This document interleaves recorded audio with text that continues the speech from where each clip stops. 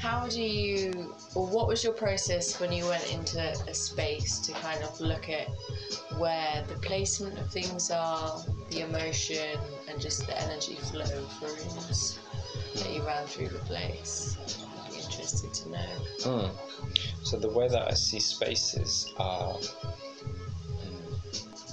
I suppose we live very much in geometrical forms, Okay.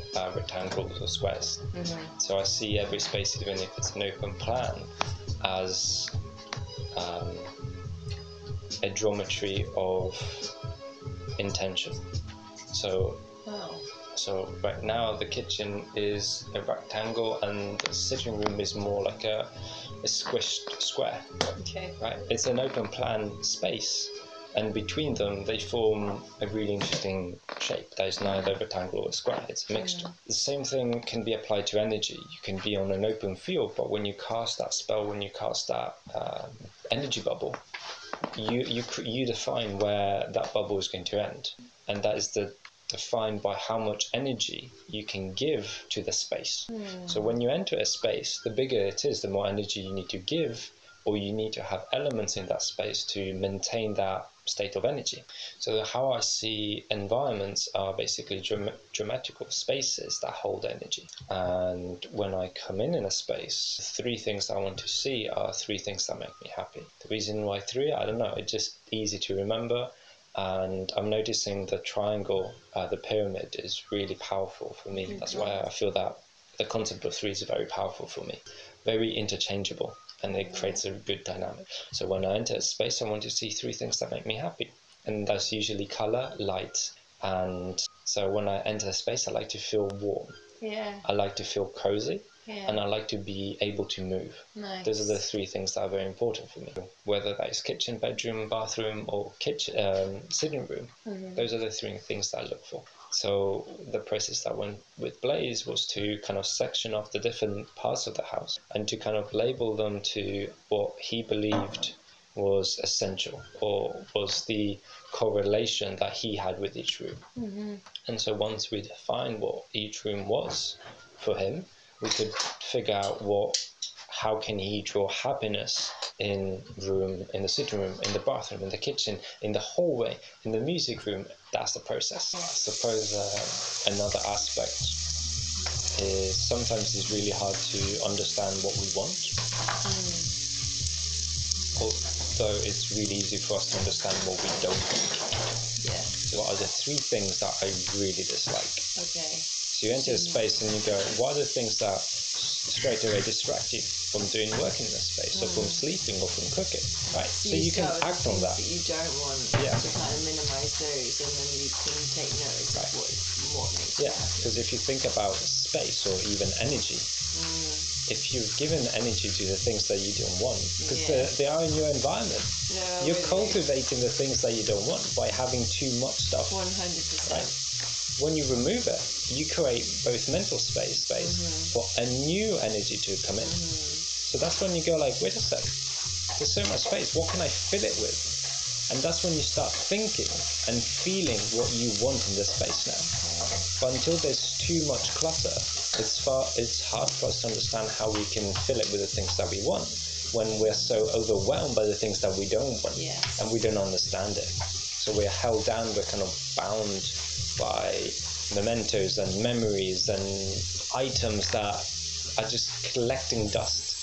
And we just hold them for no reason, and we have a story, but we can't remember the story why we have them, and we go like, oh, I'm going to move it, and then you put it down, and you go, oh, there's this other thing, and you lift it up, and you realise that you're just lifting and moving things. You're just replacing it and putting it in a different space, but actually it's still there. So understanding the story behind them and giving value and appreciating the things that you have really helps you understand the relationship that you have with yourself and your environment. So that's, again, like the process of being a nomad and minimalism is really nice. So everything that is in my backpack has 100% of a purpose. So I feel that understanding the purpose of the things around us helps us understand the things that we want or we don't want. Because if you're holding something and you go, I have no idea why I have this. Oh, that's it. So then, you don't even have to understand the story behind it. It's just a question, okay, cool, I have it. I can't remember why I have it. Do I need it now? No. Do I feel a connection with it? No. Okay, I'll find a home, or, you know, I'll give it to somebody that will have this connection or would appreciate it. And that's the nice part, that then you start giving that joy to another person. At the moment, you're just hoarding joy that you're not using. Yeah. Yeah. Great choice of words. Yes. Hoarding joy you're not using. You can't harness happiness when you engage it. Nice. I have a question. Yeah. So you've gone through this process with Blaze, and you've shared your process with myself.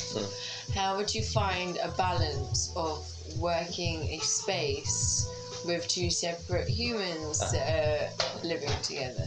Okay. Great question. So you find the base, most important, find the base that is in common. And then you match the side that works for you, so you can both deliver the same message from different sides of it. Okay. So for example, you would say, in the sitting room, for me, it's really important to have good, interior design. Okay, but it's like, that's cool. That's not my priority, but I accept it. Need met. He appreciates it. You want it. Okay. So it's a question of you stating your wants and him kind of going, I appreciate it, and actually this feels part of my need. Okay. But it's not a want. For me, a want is to have the speakers, and you go, you know what, I appreciate good music. So I appreciate you putting the effort to satisfy your need, your desire. Yeah. So you start to complement each other. So it's yin yang. You putting, he's expressing something, and you go, oh, I'm really enjoying your self-expression right now. Yeah. And then what happens? When a person like me enters the space, I can see that. I can see the interior decor, I can see the music, and I'm enjoying both. And that's the culmination of both, right? I like that. So it's letting go of that ego, of that, again, that sense of identity. I need to fight to have everything in my space because that's my identity. Your identity is inside. And because your identity is inside, you can play around. But if you know who you are inside, doesn't matter what happens outside, you always find yourself because you haven't gone anywhere. And from that, you can start building the environment around you again. So finding the three things that you want and the three things that the other person would appreciate and actually would be supportive and encouraging for you to do it because they gain from it. And then it's their turn.